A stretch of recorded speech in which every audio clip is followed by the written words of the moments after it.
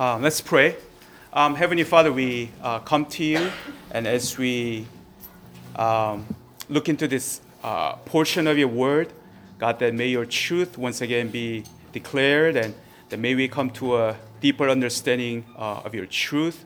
And Lord, we also pray for the Sunday school teachers who may have to leave early, that your presence will be with them as well. Continue to use them for your kingdom's sake. Allow us to have attentive heart and minds. In Jesus' name we pray. Amen. You have my word is a statement that we use to emphasize that we are serious about keeping a promise, right? We say, you have my word. I give you my word. And that's what we would say. Basically, we are saying that you have to trust me on this. I am going to keep my promise. So it carries more weight than simply saying, for what it's worth. Right? And I think one of the biggest struggles that we have as Christians is to really trust God's word. The promises that he makes, we have to admit, and we have to be honest with ourselves that we struggle to really trust his promises. With that in mind, one theme that we constantly see in Genesis is that God is a covenant-keeping God. God that we serve, God as revealed in the scriptures, is that God is a covenant-keeping God. Different characters, including Abraham, come and go in Genesis, but there is one constant, and that is that God makes a covenant with his people, and he faithfully keeps the covenant. We see that covenant that God has even made with Noah. He said that I will never again destroy mankind with flood or with water, right? So he makes a covenant. He makes a covenant with Abraham. He makes a covenant with Isaac, Jacob, and so on and so forth. So, so we talk about, so the thing is, the concept of covenant is not very familiar to modern readers like us. We kind of think of it like a contract, right? But the covenant in the Bible, in biblical time, is more than our modern understanding of a contract. 2 years ago, so we switched our phone carrier from Verizon to another carrier. I'm not gonna name it. Okay, Sprint. All right. So because they ran a promo saying that if you switch from Verizon, we'll give you 50% off. That was like a short promo, and I was like, I'm a frugal person. I jumped on it. I was like, 50% off, and they did give me actually literally like 50% off. So enjoyed it for a couple of years, and then all was well until last month when they jacked the price. So it was more than what I was paying with Verizon. I was like, what's happening? So I'm not going to take that, right? So I shopped around, and then eventually I ended up going back to Verizon. But prepaid plans, it was third of the price that I was paying. But the complication was that while we were with Sprint, we bought 2 iPhones. So we were on this monthly installment plan, and I still owe them the balance. And the thing was that I also had to pay the penalty for breaking that contract that we were on about the installment payment plan. And so, I had to really just pay the hefty penalty. But because the contract stipulates that, right, I had to pay it to get out of the contract. Even in today's term, to terminate the contract prematurely, you have to pay the penalty. You have to honor the contract. Otherwise, there will be consequences for getting out of the contract. It's a serious matter. However, during the Old Testament time, making a covenant was far more serious thing than agreeing to a covenant in today's world. So why is it a big deal that God made a covenant with Abraham? Is it really that? What's really that important about this? So we're going to be looking at it in today's chapter. And so the first thing that I want to talk about is the significance of this chapter. And then we're going to be looking at the gospel implication. So this chapter, this long chapter, I understand, is indeed a watershed moment in the Abraham story. It marks a turning point. We see the change of Abram's name from Abram to Abraham and Sarai to Sarah. Right? It's more familiar name to us, and there's a significance to that. So we're going to get to that too. So this whole chapter is pretty much a long divine discourse devoted to details of the covenant promises. But the question is, if you've been following us, God already made his covenant back in chapter 15. So covenant was already made then? Did God forget that he already made a covenant with him? Because it's been about 13 years, right? So did God forget? What's different here is that the covenant here in this chapter is amplified from that time, from that covenant. Not only that, it's also essentially ratified. It was confirmed. And the sign of the covenant, circumcision, ouch, right? It's introduced. And so, but then, some of us may think, okay, so what's the big deal? So stay with me. There's a lot of theological content to today's message. So now we see that there have been 13 years of silence between chapter 16 and chapter 17, the chapter that we just read. And it's not like these events took place one after another. There have been 13 years of silence from God. Why didn't God simply fulfill his promise right away? And one thing that we have to understand is that God's timetable is radically different from ours. And I think it's one of the hardest truths for us to accept, right? Because whenever we want something from God especially, we say, I want it now, God. I want it now. When I'm in need of something, whether it is a job or a spouse or school, grades, promotion, we usually want God to answer right away. God, you have to really do this for me now at this moment.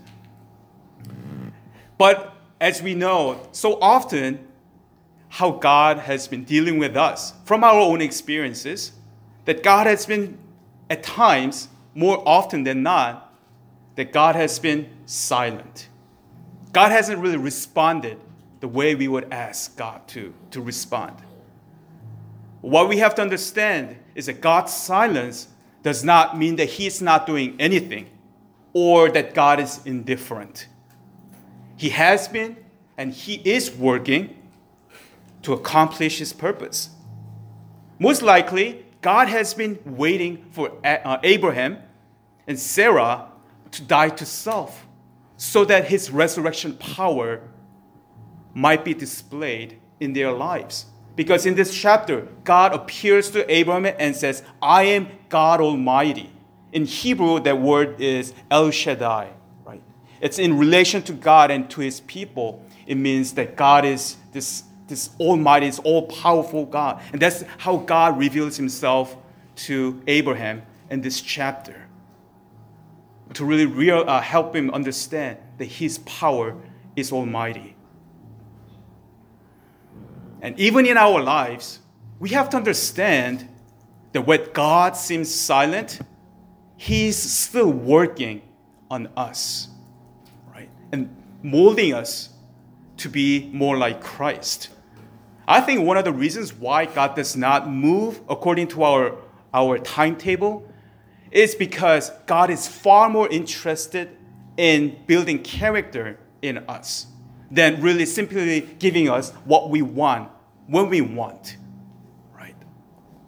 That's what God is more interested in. That's what God is more, that is his purpose. His purpose for us is for us to be more like him so that we will be more, and he does so by building character in us. So when we are asking for something, oftentimes God may say no, or God may say wait, because God cares more about us learning to trust God more than us getting what we want right at that moment.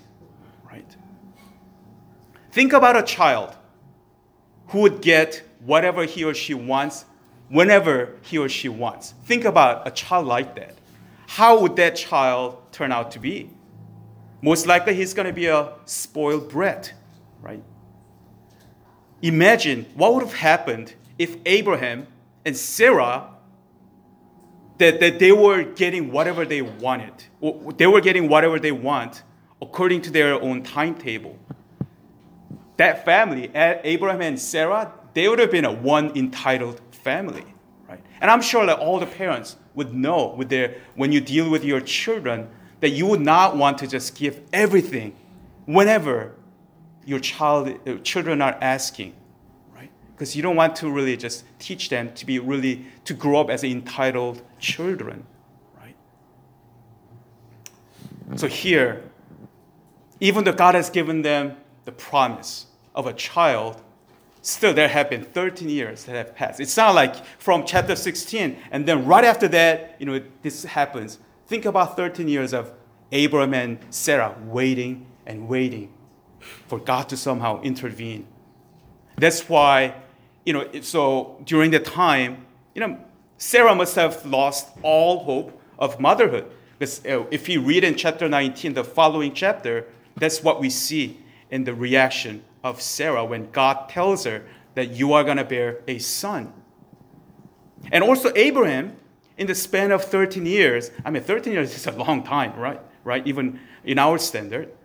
He has come to accept the idea that Ishmael was his promised son. That's why when God tells him that actually Sarah was going to bear a child to you. Verse 17, it says, Then Abraham fell on his face and laughed and said to himself, Shall a child be born to a man who is 100 years old? Shall Sarah, who is 90 years old, bear a child? And Abraham said to God, Oh, that Ishmael might live before you. Right? So he didn't really believe that either. He came to accept, really, at least Ishmael was his son, even though not through Sarah. So he has come to accept that Ishmael was the child of the promise. Right? That's one thing that we have to come to understand first, is that when God promises things to us, that does not mean that God would work according to our timetable. God has a far greater purpose for us. Right? Here, God keeps repeating, my covenant. This is my covenant here. In other words, he's saying its fulfillment rests on God himself, not on man. God didn't say, this is your covenant, this is our covenant, but God keeps saying, this is my covenant. I'll see to it that this will come to pass. Right? The covenant that initiated in chapter 15 stresses the promise of the land, but here there are additional, like when I say it's amplified or expanded, there are two aspects that are expanded. And the first is the identity and the abundance of descendants. That's why there was a change of name from Abram. It means exalted father.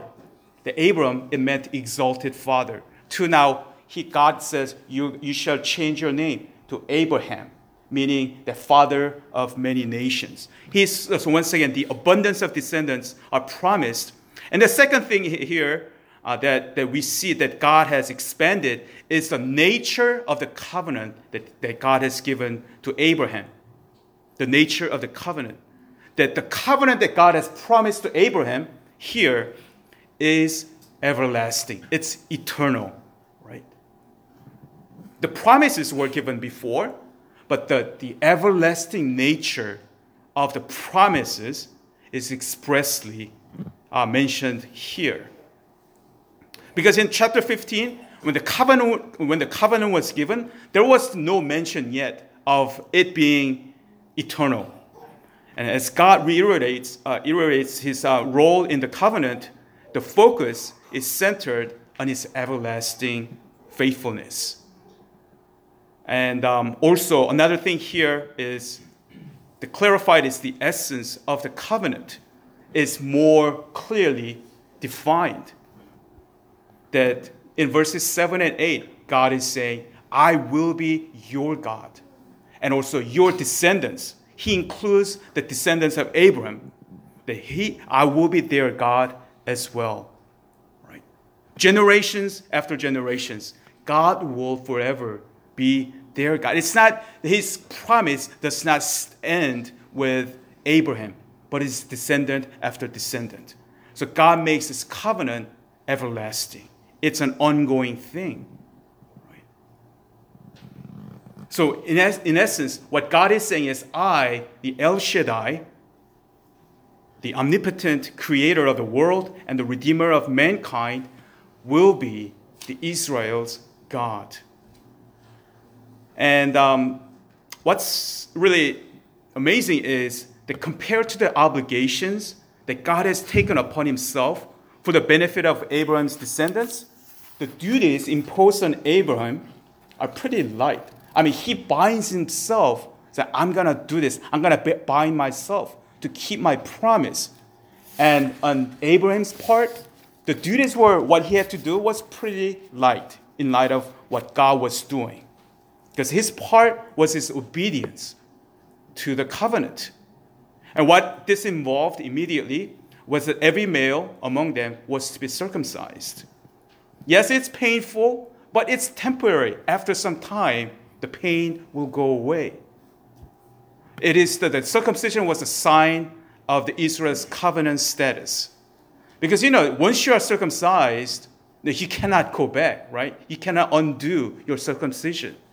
So the circumcision reflects the eternity of the covenant that God has made with Israel, the permanent bond between God and Israel. So it was a reminder of a special relationship that Israel had with God. And the thing is, the covenant promises were remarkable, but now, and you would think that after God has clarified and expanded his covenant promise, that he would kind of stop there. But then he doesn't stop there, but he goes even a step further. So the covenant promises up to this moment, it was pretty remarkable, but now they become astonishing because God is not done. And he says, now, as to you, Sarai, you shall change your name to Sarah. Both of them are named, it means princess, right? So we don't know exactly how that really, what signified, but the thing is that she would become a mother to many nations as well, right? They're announcing that not only that she would bear a child in her old age, right? So when Abraham heard that God would greatly increase his descendants, he fell on his face, showing utmost respect and submission. But when he heard how God would carry out his plan through a son born by Sarah, he laughed. Right? He's like, "Are you serious, God?" Right? So there was his respect contained this tinge of laughter. And here, when God, when Abram thought that, and he said to himself, "Can I really bear a child? Can she bear a child?" I don't know, God. So that's why. Only if Ishmael would live and just and would multiply, right? Here, what we see is that actually, that when Abraham laughs, it doesn't really show a lack of faith, but the limitation of his faith. It's not like he had no faith whatsoever in God's promise here, as incredible as it may sound, but it just shows a limitation. There's a difference. So it's not an absence of faith that Abram shows here when God promises a son through Sarah, right? He's not talking about, his faith is not absent, but his faith is limited, right? That what we see here is that Abram's faith must grow if he is to continue to put his trust in God's promise. We see that from the very get-go. We may think that because he was Abraham, we may think that he had such an otherworldly faith from the very beginning. It was not the case. He had to also go through ups and downs, right? And as he was going through all the failures and successes, his faith was maturing. God had to be patient with him, teaching him lessons. And I think that really gives us a hope that just because our faith is not where it should be at this moment, right, does not mean that we will not get there. Right? Through refiner's fire, we can actually come out on the other side as a purified gold and silver. Our faith will grow by God's grace. Don't assume that just because Abraham is featured prominently here, that from the very beginning to the very end, that he never slipped. His faith was bulletproof. It was nothing like that. He had to grow in his faith as well. So even here, he shows a tinge of lack of faith, the limitation of his faith. And isn't that also us too? I don't know about you guys, but for me too, like, even though I'm a pastor, I am still growing. I'm still understanding of who God is. My understanding is expanding. And as a result, my faith in God is growing as well. When I was much younger, my faith in God was much smaller, right? But as I'm maturing, as I'm growing in the Lord, my faith, I see that it's growing deeper. And here, how is it important to us? Is that God is a covenant-keeping God, meaning that we can truly trust in him. Even though we may still struggle with our fleshly desires and our own thoughts that are apart from the truth, that we can still hope that through God's patience, through God's working in our lives, that we can continue to put our trust, that we are not to give up. We're not to quit in the middle and say, I'm done with this being a Christian thing. We continue to put our trust and faith in God and keep going, moving forward in our lives. And the second point is the gospel implication. So that's all good. But how does this really relate to us? How does it relate to me? Right? It's about Abraham and God, right? So I don't see any relevance here. So once again, going back to covenant, right? What's so amazing is that God has entered into a covenant relationship with his creation. That is the mind-boggling thing for us to really understand. That God, the creator God, the God who is almighty, has entered into a covenant relationship with his creation when he didn't have to at all. Right? He binds himself.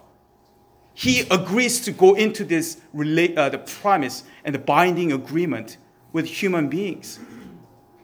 Covenant, especially in relation to God, is the most secure binding agreement in the universe. It will never change. Psalm 89, 34 and 35 says this. It says, I will not violate my covenant or alter the word that went forth from my lips. Once for all, I have sworn by holiness. I will not lie to David. God says, I will never, the promise and the covenant that I make, it will never be altered. I'm going to just say, oops, sorry, going with plan B. Never. Back in those days, the covenant, you know how it was made? The common practice went like this. When the two parties wanted to make a covenant, or literally cut covenant, basic thing that they were really saying, when you are entering into a covenant with another person, basic thing that you are saying to that person is, I love you, and what I have is yours. And what is yours is mine. Under the penalty of death, we are going to become one. So it was a very, very serious thing when you enter into a covenant. So people would not simply cut covenant or just make a covenant casually at that time, right? And so if both parties wanted to enter into a covenant, they killed an animal and they cut the animal into two pieces. The two will stand opposite one another, and each will remove his own robe and hand it to each other. And they will put on the other's robe as a sign of the covenant. that they will just exchange the robe that they were wearing. It's really the picture of the covenant of grace. Just as Jesus is putting on, when we made a covenant with Jesus Christ, when we put our trust in Christ, that's what Jesus does to us. That he puts on our filthy robe filled with sin, and then now we take over his robe filled with his righteous garment. Then now we just put on the new self, new garment, the righteousness of Jesus Christ. So these two people, when they enter into a covenant, that's what they do. They will just exchange the garment, and then the two will exchange swords and bows, signifying that your enemy has become my enemy. That's what they would do. That's how this is how serious it is. And then they would have each other's belt, right? It signifies that from now on, my strength will be your strength. Or I will be your strength when you are weak. In your weakness, I will be your strength. And then they would walk past the cut pieces, signifying that I am dying to my independent living. I'm going to be dying to my own rights. Now we are one. So that's the ritual that they would do when they make a covenant. And then they would point to heaven and to the cut pieces, saying, may this be done to me if I break this covenant. May God slay me if I do not keep the covenant that we just made here. Right? Does this sound familiar? Because that's exactly what God was doing in chapter 15, right? There were two cut pieces. And then there, instead of Abraham going through that, it was God by himself walking through that covenant, making the covenant with Abraham. And what God was saying is, may this be done to me if I do not keep my covenant that I'm making with you, Abraham. Right?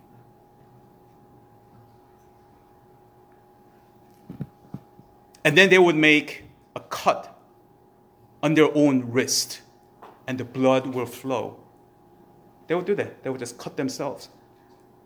And then they would pick up a stone and rub it onto the cut, so that there will be a scar that will remain permanently as a solemn reminder of the covenant. That was a ritual of a covenant in the Old Testament times. It was no simple signing your contract. Oh, if I don't keep it, I'll pay the penalty. I'll just go to prison or something. Doesn't matter. It was far more serious thing when some people made covenant in those days. And then every time they would look at the scar, they would remember the covenant. So in a sense, when God says, make a circumcision right here, that is also the sign of the covenant, that you will remember that I have made a covenant, eternal, everlasting covenant with you and your descendants. The sign is there. It cannot be undone. It talks about the eternality of the everlasting nature of the covenant. And when two people make covenant, they were pointing to heaven and have God as their witness, the highest authority. But in chapter 15, God had no greater authority than himself. So that's why he was really saying, when he walked through the two cut pieces, as Pastor Jay talked about, he was swearing by himself because he couldn't point to another authority, higher authority than himself. So he was saying, when he made a covenant, that may I be cut to pieces, just like here, right? May I be cursed if I do not keep the promises that I make. Can you imagine the El Shaddai, God Almighty, would put himself in that situation? What is God saying? He's saying, I am that serious. I'm that serious about keeping my promises. And he would put himself bound to that promise. When the covenants were made at the time, usually the two parties, both of them were kind of in need. Like, you have something that I don't, but I have something that you don't. And let's make a deal. Let's make a covenant under the penalty of death, right? Because I need something from you and you need something from me. That's how the covenants were ratified. They were made. But in case of the creation and the creator God, God would not need anything. What can we offer to God that God would need from us when God is the Almighty God? What is he lacking? What is really need that God should bind himself? I'm going to make myself under the penalty of death and self-curse. I'm going to do this for you, for your benefit. Right? And this covenant-keeping God ultimately fulfills his promise through his Son, Jesus Christ. That the promises have been made, and eventually the everlasting covenant has been fulfilled. It was not just simply with Abraham and his descendants, the Jewish people, but now it extends to all of us, the Gentiles, through the blood and the sacrifice, the death and resurrection of our Lord Jesus Christ. And this is the God that we serve. This is the God, how he reveals himself to us. Right? That when we put our trust in Jesus Christ, that he has paid the price for us. The only thing that God now just asks from us, just as he's done here, is to trust me. Trust me and follow me. Be more like me, right? And that is what God is asking. And yet, to us, we still think, oh, it's too much. I'm a Christian, so I cannot do this, I cannot do that when everybody else is doing it. It's not fair, God. How can I get away with some of the things and still try to just, get what he can provide for me, right? But we have to understand when God has made a covenant, when God has made a covenant with Abraham, and also God has made a covenant with us through Jesus Christ, it is something that's eternal. We cannot undo what he has promised. And our response, it calls for trust and obedience in light of what God has promised, how he has gone about to make the promise as he made this covenant with his people. That includes us. That I will stay faithful under the penalty of curse and death. I'm going to put myself on the line to make sure that I'm going to keep my end of the deal. I'm going to keep my promise. So, when we go through life, there are times when we're like, God, are you going to really do this? Are you going to really just keep your promise?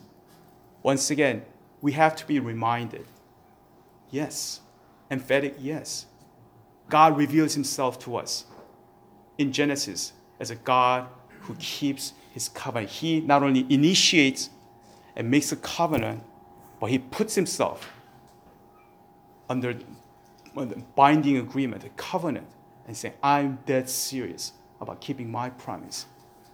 That as we understand that this is the kind of God that we serve, that we would really say, you know what? We need to really just put our trust in God, really believe in the promises. There may be times when God may just take some time, but once again, to fulfill his promise. But it's not to just simply frustrate us. It is not to simply just make our lives miserable, but because God has a higher purpose. Maybe through those times of waiting, that God wants us to be more like him. That we will not simply become entitled people, spoiled people. All right, God, I want to, you're my genie. Just like whenever I want that, you're just like a vending machine, right? I put in the quarter and I want the product that I want. That's not how we are to relate to God, but to simply submit, trust him, trust that he will keep his promise as he has shown in this covenant making event. May that be our mindset going forward. Let's pray.